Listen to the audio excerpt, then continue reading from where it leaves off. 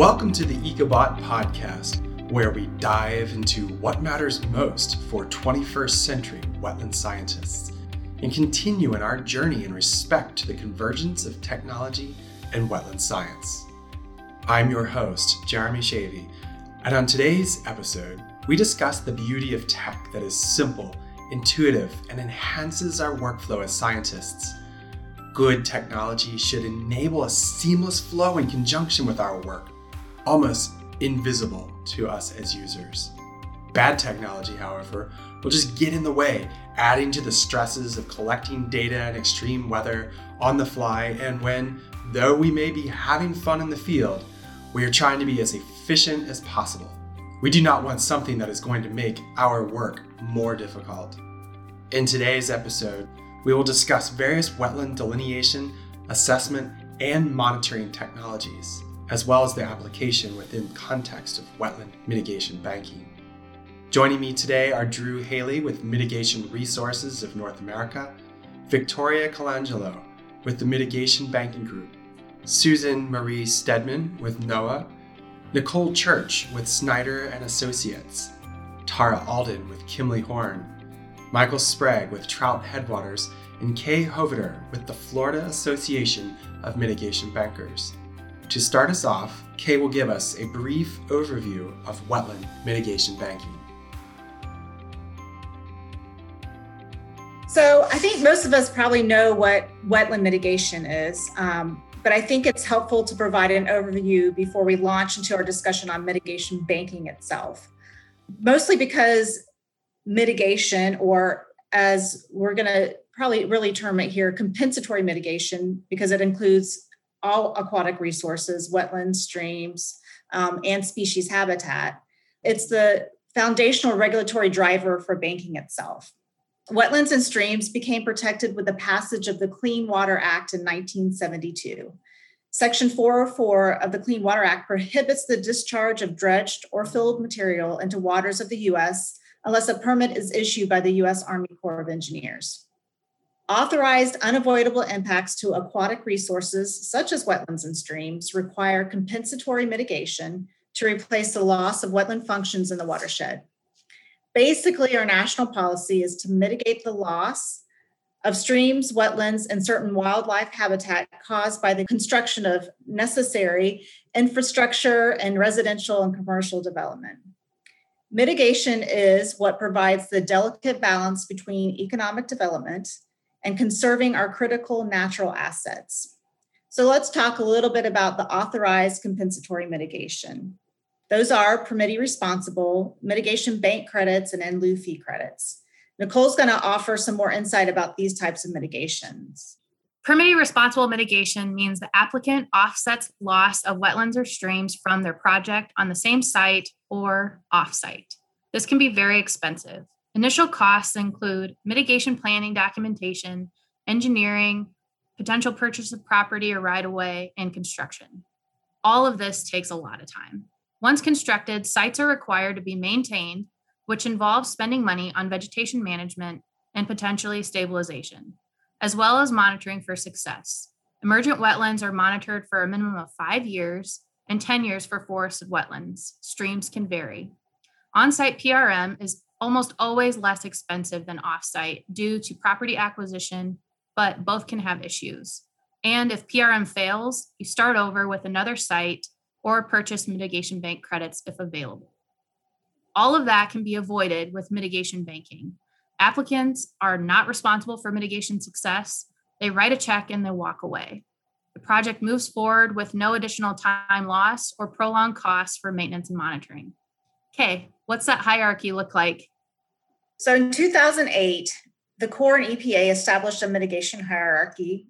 The top priority for compensatory mitigation is the purchase of mitigation bank credits.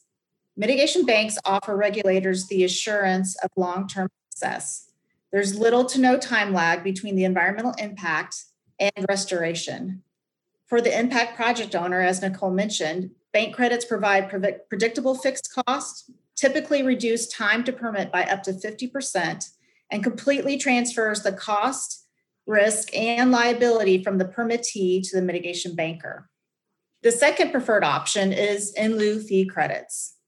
The in lieu fee program sponsors are typically public agencies or NGOs who collect money from multiple permittees and pool those resources to build a mitigation site. Much like bank credits, in lieu fee credits have a predictable fixed cost and transfers the liability from the project owner to the in lieu fee sponsor. Permittee responsible on-site and off-site mitigation kind of round out the last two spots. For many of the reasons that Nicole alluded to, permittee responsible mitigation faces unpredictable costs, increased permitting time, and the permittee retains all liability. So we've touched on wetland mitigation and stream mitigation and looked at the different mitigation options available. Now Nicole's going to take a deeper dive into mitigation banks itself. What is a mitigation bank? Mitigation banks are property that can be improved in some capacity for stream or wetland creation, restoration, or enhancement on a large scale. Preservation is sometimes an option. Improvements are proposed through a prospectus document, which discusses all baseline information, including concept design and needs assessment. Ultimately, banks are approved with a mitigation banking instrument, abbreviated MBI. This is the binding agreement between the sponsor and the federal government. The MBI contains detailed information regarding performance standards and financial assurances of the bank. The mitigation bank approval process from start to finish takes approximately 2 years. Once signed, a percent of the credits are released, and they can be sold to help offset those costs. Credits may only be sold within a specified service area, which is usually comprised of several watersheds. Banks have to continue to meet performance standards in order for credits to be released. This information is documented in an annual monitoring report, which is submitted to agencies for review. It's interesting to note that 70% of mitigation bank sponsors are private entities. Both private and public sponsors find value, both economically and environmentally, to develop mitigation banks. Selling credits is an investment, and the average life of a mitigation bank is approximately 10 years. Continually meeting performance standards during the monitoring phase results in success, and eventually mitigation banks should be self-sustaining with minimal maintenance required. Kay, what can you tell us about mitigation banking from a national perspective? Currently, there's over 1,500 approved mitigation banks throughout the U.S., and these banks represent approximately 1 million conserved acres and have provided offsets to over 60,000 projects over the last 25 years. Having the opportunity to provide market studies throughout the nation, I have quickly learned that none of the 45 core districts are exactly alike. For example, in the Jacksonville district alone, there are 6 unique methods used to evaluate wetland credits generated by a mitigation bank. Credit types is yet another field that presents such differences. Some districts keep it simple, defining credits as either wetland or stream, while others, like the Wilmington district, specify stream bank credits as either cool water, cold water, or warm water. These are just a few examples of the complexities that must be navigated. Although we have provided just a mere glimpse of the banking world, we hope we have offered some insights into wetland mitigation and the role mitigation banking plays in it. Thank you, Kay and Nicole. That's the expression that comes to mind is sipping from a fire hose. There's a ton of information there, and appreciate that kind of crash course. So now I'd like to move into a couple of case studies of mitigation banks. That I think will be great now that we have that kind of foundation. Hello, everyone. My name is Drew Haley, and I am the Director of Operations for Mitigation Resources of North America. We are a mitigation banking company with sites in Alabama, Mississippi, and Tennessee. Today, I will be speaking about the Yockanookanee Mitigation Bank, which is a stream and wetland bank located in Kosciuszko, Mississippi. This bank is in the Vicksburg Core District. The bank sponsor is Yockanookanee Mitigation Resources, which is a subsidiary of Mitigation Resources of North America. This property is a little over 1,200 acres of bottomland hardwood wetland. With the goal of logging the property in the past, the previous landowners dug drainage channels throughout the site and spoiled this material alongside, which created berms. Now, these actions did two things. One, the berms allowed for access to more of the property, even during times of flooding. And two, the channelized sections of the wetlands and streams allowed for the water to exit the property quicker. Because of these actions, the owners were able to successfully log their timber. Now, the negative side of this is that these changes led to aggradation of several of the stream channels, as well as a loss of hydrology in certain areas of the wetlands. This logging also allowed for a natural regeneration of trees, which leads to a dominance of certain species, in particular sweet gum, as well as a higher presence of invasive species. Once Mitigation Resources of North America purchased the property, our goal was to remove the man-made berms, reconnect the historic hydrology, reconnect the historic stream channels, and replant a diverse list of vegetation that mimics a natural bottomland hardwood forest. We are almost 50-50 on our enhancement versus preservation, which is a really great quality of the site. A majority of our reference material for our performance standards is actually based on areas within this site. So this allows us to see, as we are making these enhancements to these streams, what our goals are for the long run, all within the same property. Just a quick timeline of the project of the Yakanikoni Bank. So field work and data collection was what initially started, and that includes collection of baseline information, design information for the streams, reference reach data. All that takes about 1 year. That is subsequently followed by roughly 1 year of permitting. Final permit approval was obtained in 2018, and construction followed in the summer of 19. Now, construction took around 6 months to complete, which is a little slow. To say construction on this site was complicated would be an understatement. Obviously, this is a bottomland hardwood wetland area, so it is very prone to flooding, given the channelization of the Yakanikoni River to the west and streams throughout. This place floods very, very fast. Construction was followed by planting of different tree species from the bottomland hardwood planting list. After implementation activities had taken place, we move into the maintenance and monitoring period of the bank, or what we call the bank operation. Now, for the Vicksburg district, this is a 10-year monitoring and credit release schedule for wetlands and a 5-year monitoring and credit release schedule for streams. The bank will be considered closed when all credits have been sold. At that point, it will be turned over to a long-term steward that will manage the property in perpetuity. There's several channels and berms across this site that have impacted this site in a negative way, but we are on the road to recovery with this site. It will be a success. All right. My honor to introduce Michael Sprague from the Trout Headwaters. So, Michael? Pleasure to be with you today. As Jeremy said, my name is Mike Sprague. I am the founder and CEO of Trout Headwaters. We've, put about 550 ecological restoration projects to ground now in about 36 states over the last 25 years or so. How do you plan for ecological restoration at a watershed scale and enable successful ecological improvement in perpetuity? After all, that's what a mitigation bank really must achieve. Choosing the proper bank site, of course, is a huge and important step. Like wetland banks, the focus for this bank under Section 404 of the Clean Water Act and within the 2008 Final Mitigation Rule is streams. The offsets that are created here are for, of course, unavoidable environmental impacts, and those to streams, channel-associated wetlands, riparian forests, and wildlife habitats. So, welcome to the Tye River watershed and to the Tillman property in Virginia. This project involves about 440 acres within the bank site, some 6 miles of stream, ultimately about 19 million or so square feet of restored riparian buffer.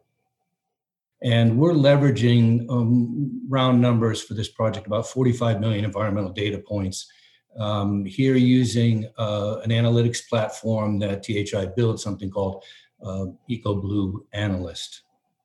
Regulatory compliance requirements for mitigation banking are quite strict. This single project permit, the title work, the maps, the models, the property protections, the restoration plans, and so forth, probably something north of 1,100 pages. There are, as all of you know, I think, lots of ways to define the success of a project. Here, as elsewhere, we measure these quantitatively, from stem counts to percentage of invasive species covers to acres of riparian area restored. But the overriding goal for each and every project, beyond cost effectiveness, beyond is it scientifically defensible, beyond is have we improved the resources on the property, on the site? Have we done that ecologically? Have we initiated and enabled ecological lift? At our firm, Restoration Design uses a lot of technologies in a fairly wide range of application, and on projects, as I mentioned, streams, wetlands, habitats across the US. This project, for example, we use data collectors and drones, probes, Esri Explorer and collector apps. We used ArcGIS desktop and online, AutoCAD, Civil 3D, EcoBlue Analyst, as I mentioned, and some others, HEC-RAS for hydraulic modeling, O365, and so on. We've installed some 57,000 new wetland and riparian forb shrubs, trees already. Just since mid-2019, we've removed all of the debris and trash, the refuse of many decades, frankly, on this site that was found in the streams, buffers, so forth. The livestock have all been fenced out, and that required, as you can imagine, many, many miles of new fencing to be installed outside of the wetlands, streams, and buffers. So in addition to that, active stream restoration is ongoing. We'll put another 75,000 stems, complete the active restoration work on the floodplains and channels, and continue activities like managing for invasives and so forth moving forward. The data collection and reporting, as has been mentioned previously, is ongoing as well, and all of that documentation is requisite for a mitigation bank. Monitoring is, of course, the vital feedback loop to ensure project success and enable smart and adaptive, iterative project design and management. Our strategy for more than 25 years now has been to jumpstart nature's processes of renewal and repair. We do this by taking away disturbances, by removing impacts, by restarting plant communities, by prudent management, by giving nature back those basic building blocks that she needs, and allowing development to occur naturally and over time. So while active restoration is a part of this project and pretty much every other mitigation project that I'm aware of, informed adaptive resource management is, and it will always be the silver bullet for successful ecological restoration. This is especially true as climate changes more rapidly. No manner of active restoration is ever going to survive or succeed without that prudent management. And so even with all this planning and the adaptive management, the advantages of non-wasting endowments and other mechanisms to ensure the success in perpetuity of the Thai River Mitigation Bank site, there are plenty of natural or let's say climate-caused challenges, right? Increased drought, flooding, hurricanes, and probably a host of others. To add to that challenge, there is a sometimes challenging human environment. This human environment, sometimes subject to unexpected changes. As some of you may already know, despite the fact that ecological restoration is environmentally beneficial and that we have ecosystems at some level sitting today at the tipping point, ecological restoration and mitigation banking are surprisingly and heavily regulated, even though often these are private investments occurring on private land. So to underline, those regulatory and policy environments are too ever-changing. Thank you, Jeremy. Right. Now it's my honor to introduce Susan Marie Stamen and Tara Alden to speak to us about current state of things. So I'll turn it over to you, ladies. Thank you, Jeremy. I am a wetland scientist and policy analyst with NOAA's National Marine Fisheries Service. I've worked in wetland policy for more years than I care to recount. And Tara, why don't you introduce yourself? Sure, I'm Tara Alden. I'm currently sitting in the Columbia, South Carolina office of Kimley Horn.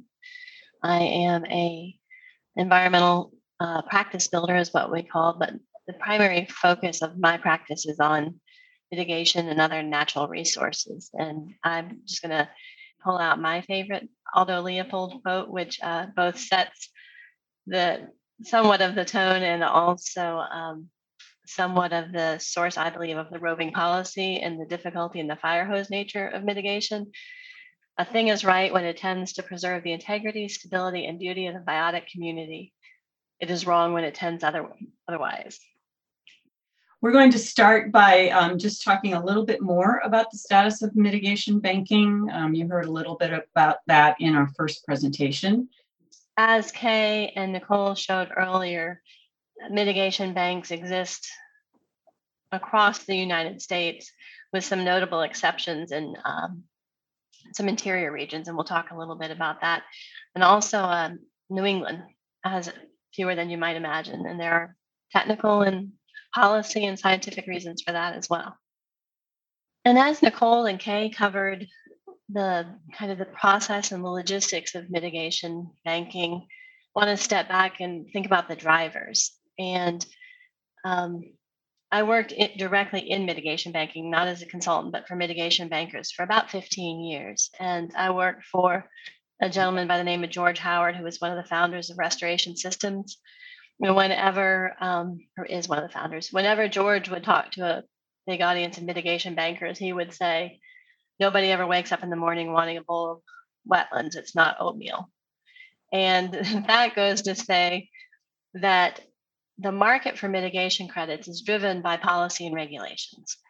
Nobody is doing mitigation banking for solely the good of the world. It does enable permits. It's a really neat thing to do because we're doing the good of the world improvement, but it does have a regulatory driver, and it is required by permitting. And I think that's important to remember. So you have to have a strong regulatory infrastructure to have successful mitigation bank projects. The other thing you have to have that I think sometimes we forget about is you have to have surface water. When we go back to the map of banks across the country, it's those arid middle regions that don't have mitigation banks for wetlands and streams because they don't have wetlands and streams in enough abundance to support it. And then you also have to have the impacts happening. You have a bank in a very rural area with nothing foreseen from permits isn't going to sell credits. So those are the three primary aspects to think about when deciding whether or not you have a market for mitigation banking. And those things are extremely site and watershed specific. Developing a mitigation bank in its simplest terms is like developing a neighborhood. You have to do the entitlement, you produce the goods, you build the houses, and then you sell the credits, not houses, credits at that point. And you bring in your civil engineers and your roadway engineers and your traffic engineers, and they're the experts. They know what they're doing. In mitigation banking, again, we're talking about science, and many of us on this call, have been doing it for some of us 30 years, some of us 20, some of us 10, but for a while. And we, in the process of putting in a mitigation bank, we're overseen by an interagency review team as laid out in the 2008 mitigation rule. Each of them govern a different set of natural resources or cultural resources. Each of them comes with that resource in mind and also some understanding of the ecosystems. Therefore, everybody has a thought and opinion. Most of the resources are public trust resources, and so rightly so. So we'll come back to the uncertainty, but just remember we're working with all these different agencies who are very vested in what we're doing. I'm going to talk now a little bit about policy, regulation, and all that means to uncertainty. Wetlands and mitigation and policy and regulations go all the way back to the Rivers and Harbors Act, and which was first used to require a permit for filling submerged lands. The definition of, or the concept of mitigation was first codified in the National Environmental Policy Act. And one of the interesting communication things that happens in the world of mitigation banking is the word mitigation is usually used as shorthand for compensatory mitigation. In NEPA, and then in the definition of mitigation that was later applied to the Clean Water Act, mitigation actually more broadly means avoid and minimize and then compensate. But in almost everything you will hear from us and from anyone working in this field, when they say mitigation, they mean compensatory mitigation. But it is important to keep in mind that mitigation actually means avoid and minimize first, because many of the natural resource managers who are suspicious of mitigation banking are suspicious because they think it means skipping over avoidance and minimization, and it does not. There are additional regulations about mitigation in an Army EPA MOA, and then everything is kind of laid out and brought together in the Army EPA mitigation rule that was published in 2008. However, there are also state wetland regulations. There are some state mitigation requirements. There can even be county mitigation requirements where counties don't want compensation for impacts that occur in their county to go outside their county. So you're dealing with a pretty wide landscape of, and I guess it would be a layered landscape of policy and regulations when it comes to wetlands and mitigation. When anybody has a conversation about the jurisdiction of the Clean Water Act, that is, what aquatic resources are regulated by the Clean Water Act, you'll usually hear one or both of these terms: navigable waters and waters of the United States. Navigable waters comes up in the Rivers and Harbors Act. And then it's also mentioned in the first iteration of the Clean Water Act, the Federal Water Pollution Control Act, where navigable waters are said to include waters of the United States. Sadly, neither of those terms is defined in either of those acts. So, not surprisingly, that led to a lot of questions, which resulted in some guidance and some regulations, followed by lawsuits and court decisions, more guidance and regulations, more lawsuits, more court decisions, and this has been going on for decades.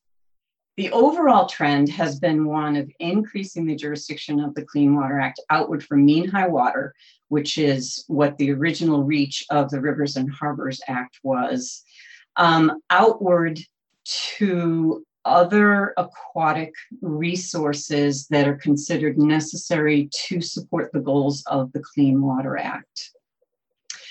The two most commonly disputed points in terms of the reach of the Clean Water Act are isolated wetlands, wetlands that have no surface connection to a river or stream, and ephemeral streams. So those parts of the stream that are either way up in the headwaters or out in the desert somewhere and do not run with water year round.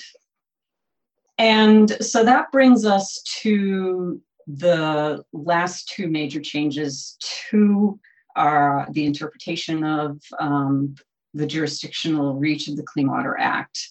Under the Obama administration, EPA and the Corps put out a Waters of the United States rule that was intended to expand jurisdiction to try to address some aquatic resources that had been left out of jurisdiction, but were considered important to achieving the goals of the Clean Water Act. There are many, many people who think that rule went too far.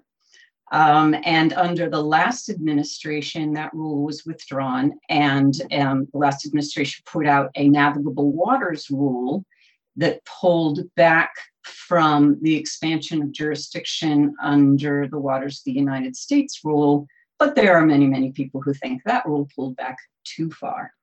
Finally, one thing that I should also mention is that there is a provision in the Clean Water Act that allows states to assume the regulatory authority over most waters in a state. You're not allowed to assume regulatory authority over tidal waters, but non-tidal waters. And this has been accomplished by Michigan and New Jersey. And so that changes the landscape also, if you're not dealing with the Corps of Engineers in terms of, chairing your interagency review team, or having the Corps of Engineers being the one who has the final say in mitigation requirements and things like that. So where are we now? Well, the 2020 definition of jurisdiction is currently in effect in all but one state. Colorado managed to get an injunction against the implementation of the 2020 navigable waters rule. So in Colorado, we're dealing with pre-215 definition of the jurisdiction of the Clean Water Act. Where we're going is going to depend on what happens in response to an executive order that the Biden administration put out that has asked federal agencies to take a look at any actions that were taken between January 20th, 2017 and January 20th, 2021, AKA the last administration, and look at how they are going to affect the protection of natural resources, particularly with respect to human health and climate change. So there are a lot of ways this could go in terms of jurisdiction. There are a lot of ways it has gone in the past. But what it's really going to depend on is what EPA and the Corps decide to do after reviewing where we are right now. And I'm going to kick it back to Tara. There's probably a lot of consultants who mostly delineate and write permits. And so I want to kind of draw that connection of why this changing uncertainty, roving regulation of the actual resource is so difficult. I do both. I delineate and permit impact, delineate waters and permit impacts, and help entitle mitigation banks and help design mitigation banks. On the ground side, on the delineation side, you are working for your client in whatever that their end use might be. And it's important that you differentiate for them regulated areas from non-regulated areas, and that's mostly the uplands. If an isolated wetland is not protected by state or federal law, it's fair game for development without a permit. It's just the way it works. Many states have closed that. In South Carolina, a wetland that's isolated or not connected doesn't need a permit outside of the coastal zone. So from the landowner who's looking for permits and development, jurisdiction is really important, just to help identify. The situation with ephemeral streams is important. If you're a mitigation provider and you put your mitigation in the ground prior to 2020, and you included ephemeral stream channels, and you were in a place where there was, some other protection over connected wetlands, or your wetlands were connected but are now isolated, you've just lost a bunch of houses, credits. So from a mitigation provider, knowing what resources are regulated in your jurisdiction is extremely important for certainty. And I think that just ties together this issue between the permits and the credits needed. And so just want to kind of go back to there. Wanted to go ahead and again talk about the uncertainty part of having so many different agencies involved. And from commenting on permits, from regulating resources, from being advocates, I honestly think that is where the most risk and time and money sits in the mitigation banking world. It can be very individual driven, and it just is where you can get a lot of things out of left field, which is why going back to who we are as professionals and scientists and engineers and policymakers and attorneys is really important in building your reputation and starting from the beginning in relationship with your interagency review team. The name of the game is minimizing uncertainty and risk. And hopefully we've helped some folks with that today. As things are systems and things are all interconnected, there are new markets for ecosystem services. And this is the neat thing, is the understanding through regulations protecting the value of natural resources, to understanding that those values aren't esoteric or maybes. Those values are real. Ecosystem, wetlands, store flood waters, clean water, they do very important things that we have built infrastructure, pipes and treatment systems to do. Wetlands can do that. The markets that are emerging, conservation banking, that's a tough one because, one of the things we said is you need an abundance of the resources by definition. Endangered species aren't abundant. Water quality trading is a big one, and that's looking at the pollutant constituents of water and using natural processes to treat and sell credits. Carbon is same, but with an air shed, so your market is much bigger because it's the sky. And then Susan Marie was going to talk a little bit about the NERDA and restoration banking. Just to mention that there are some banks on the West Coast, most notably, I think, in the Portland area, where they're taking advantage of the fact that there are responsible parties who are required to compensate for past actions, the release of toxic chemicals and things like that. And banks can be used with certain restrictions to sell credits to compensate for those impacts as well. So that's distinguished from mitigation banking by being called restoration banking, and it's part of the natural resource damage assessments process. And those markets are created by the responsible parties under the Oil Pollution Act and CERCLA. And I'm not going to test my memory to tell you what CERCLA stands for. So, the bottom line is that mitigation banking started this all many, many years ago, but that approach to providing compensatory credits to a wider bunch of buyers is expanding. And then finally, I want to get this on the record that I was informed by Wade Hammer that the injunction on the 2020 jurisdictional use of that jurisdiction in Colorado was overturned. So all 50 states are now using the 2020 jurisdictional guidance. Thank you for listening to the EcoBot podcast. In the next episode, we'll hear more from our panel as they answer questions on wetland mitigation banking. If you like what you heard, take a moment to rate, review, and subscribe. If you'd like to learn more about how EcoBot is helping to transform the industry and see what we can do to help your company, you can find us at www.ecobotapp.com. I'm Jeremy Shavy, and I'll see you next time on the EcoBot podcast.